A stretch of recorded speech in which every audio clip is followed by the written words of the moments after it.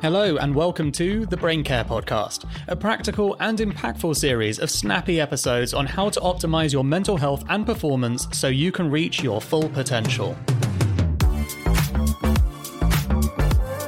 My name is Dan Murray-Serter, and I'm the co-founder at Heights. We make smart supplements and clever content with the world's leading experts to help you take care of your brain so it can take care of you.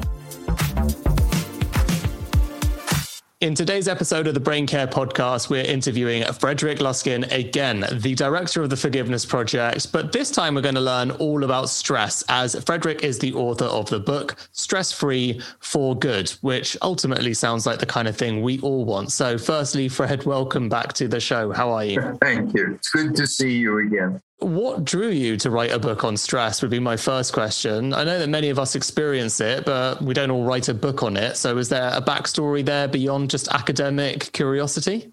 I was a postdoc at the Stanford School of Medicine, and we were doing work with United Airlines pilots, so quite a while ago, on how to help them be more cardiovascularly fit to last their pilot life before they had to retire. I think then they had to retire at either 60 or 65.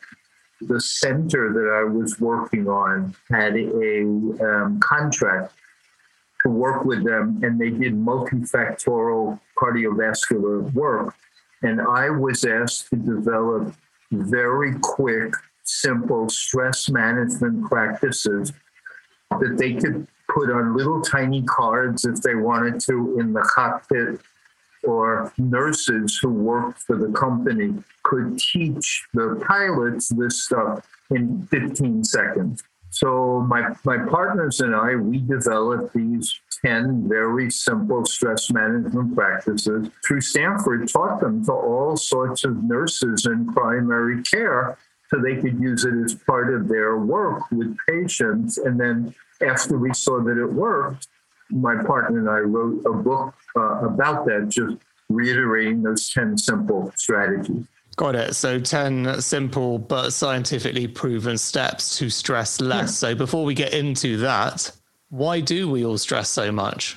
There's a semi-humorous thing from evolutionary people saying that humans are the descendants of anxious apes. That the chill apes, they didn't make it. That at some level, the more anxious, the more negativity bias, the more alert to danger people are. Up until recently, it kept them safe. And so those people who had that feature of being able to find what's wrong in the environment, being able to predict what's going to go wrong in the environment, they had an evolutionary advantage. And they were more likely to survive. For us, it means basically chronic anxiety, which is the basic principle of human existence. That, we walk around with a chronic low level of concern, worry, anxiety. And a lot of that is simply wired in as part of the species. Other parts of it come from dysfunctional parenting and other things, but there's that core survival basic. What you're describing there's also a lot of benefits, right? There are benefits to stress one way or another. Oh, of course. And you'd be bored to death if you didn't have stress. If you didn't have some challenge outside of your current comfort, you would just keel over in boredom, or you'd sit there going like this all day long. I mean, it would just be awful.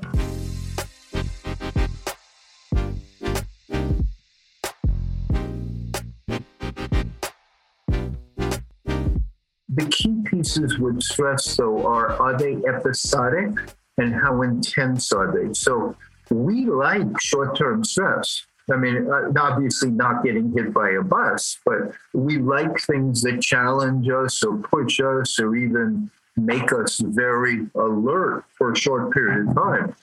What the body doesn't handle well is chronic stress like that. And there are limits to how much intensity we can take. So if you're at work and your boss gives you a challenging work problem and you have like one day to it, so that may be fine. But if the challenging work problem takes the next 6 months, like that would kill you. Or if it takes 2 hours, but you're running around with absolutely franticness. So that's also difficult too. So we need some challenge, some stimulation, something where things aren't going to stay exactly the same, but they have to be within some species-wide / personality limits. Okay, that makes sense. The core crux of your book was these 10 steps. So I would love to know what the scientifically proved life skills are to reduce stress and increase happiness. So over to you. There was nothing unusual about these 10. And the science that we did was doing research that showed that these 10 were very, very good. But here's one. And it's been proven by other, factors. But like if you don't have anything better to do and you're not happy, just smile, like a real smile. And they've done research to show the difference between fake smiles and real smile. So a real smile includes the mouth and a little bit in your eyes, but those fake frozen smiles are just this, but the rest. But a real smile will change your mood. That's one. Another one is just take a minute. Or a second even, and remember when you helped somebody. And just stop and remember when your purpose was to be of help. So that lowers stress. Or as anybody will have taught, just relax your diaphragm. Take 2 or 3 slow deep breaths, and you'll be fine. These are incredibly simple. There are others, but they're aimed at being able to be done anywhere, anytime, by anybody in a short period of time. One of the others there is learn to say no. That's one of the 10 stress management things, is sometimes you just have to say no. So the simplest way to teach that is, well, just say no. With a little more practice, you can teach people more subtle and sophisticated ways of saying no. So the first practice is just no. The second practice is no. Well, maybe we can talk about it later. Or no, I'm going to come back and give you my own thinking on it. Or no, please revise what you're asking and then ask me again. And then you can teach a decision tree about which might be the best. But it all builds on this, just be able to say no. So out of the life skills, what's the one that you found the most useful then? What is the one that you've had to teach yourself the most? What is the one that you've had to reinforce the most and practice the most? If I ask you to just stop what you're doing for a moment and just relax your belly. Really, just relax your belly so your breathing slows down just a little. And when you inhale, just have your abdomen expand with the inhalation. And your shoulders are like soft enough. But you're breathing into your belly. And then just for just a moment, picture someone you really love.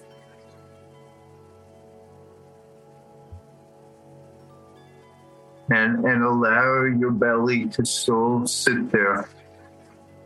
That's probably the signature practice that we have used for 25 years, 20 seconds maybe, but it's the belly breathing and then the affection. They can all be shifted and mixed and matched, but there's something about the anchoring where the sympathetic and the parasympathetic nervous systems can regulate each other. And then when you think loving, positive thoughts, you're safe. That's the most important practice that we use. Love that. Thank you, Fred. if you had to pick, what would be your top 3 tips for managing stress for people? So that would be number 1, I'm imagining, or that would certainly be 1. So I guess the question is, what would be another 2? Wherever you are, like go to a window or look outside or take a deep breath and recognize you're part of a big world with a lot of beauty, and the whole thing is a mystery. So that might be 1. 2, remember the last time that somebody was kind to you. And this is a cognitive strategy. If you take a look, life is simply not an easy thing. So you have to develop a certain hardiness, stress hardiness, rather than an expectation that it's going to always be easy or go the way you want. So those would be 3 really simple tips for people. Great. Thank you, Fred. And as this is the Brain Care podcast, a question we like to ask all guests: how do you implement brain care in your daily life? So what do you prioritize to look after your brain? Good question. I know for myself that I do regular exercise every day. And I'm 66, so over the years, I've read that, it's very hard to age successfully while being out of shape. Second, I do try to say thank you as a practice. And I know that lowers levels of stress and agitation and reduces allostatic load. And I know that, but thank you. And then there's you have to stay intellectually occupied. It's not like I do anything that says specifically this is for my brain, but I know that the general protective factors are crucial for long-term brain well-being. Yeah, I think you're spot on. 3 that we talk about a lot, particularly that second one on learning, right? Neuroplasticity, use it or lose it. So staying intellectually curious, like you say. Not a surprise to have the answer from an academic professor like yourself, but thank you so much for coming on the Brain Care podcast, Fred. You're very welcome. Thank you.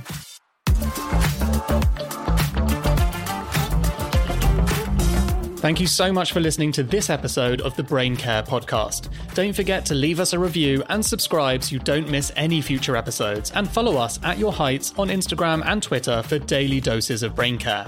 If you want to know more about how healthy your brain is, you can head to yourheights.com/brain health to get your free score from 1 to 100. See you next time.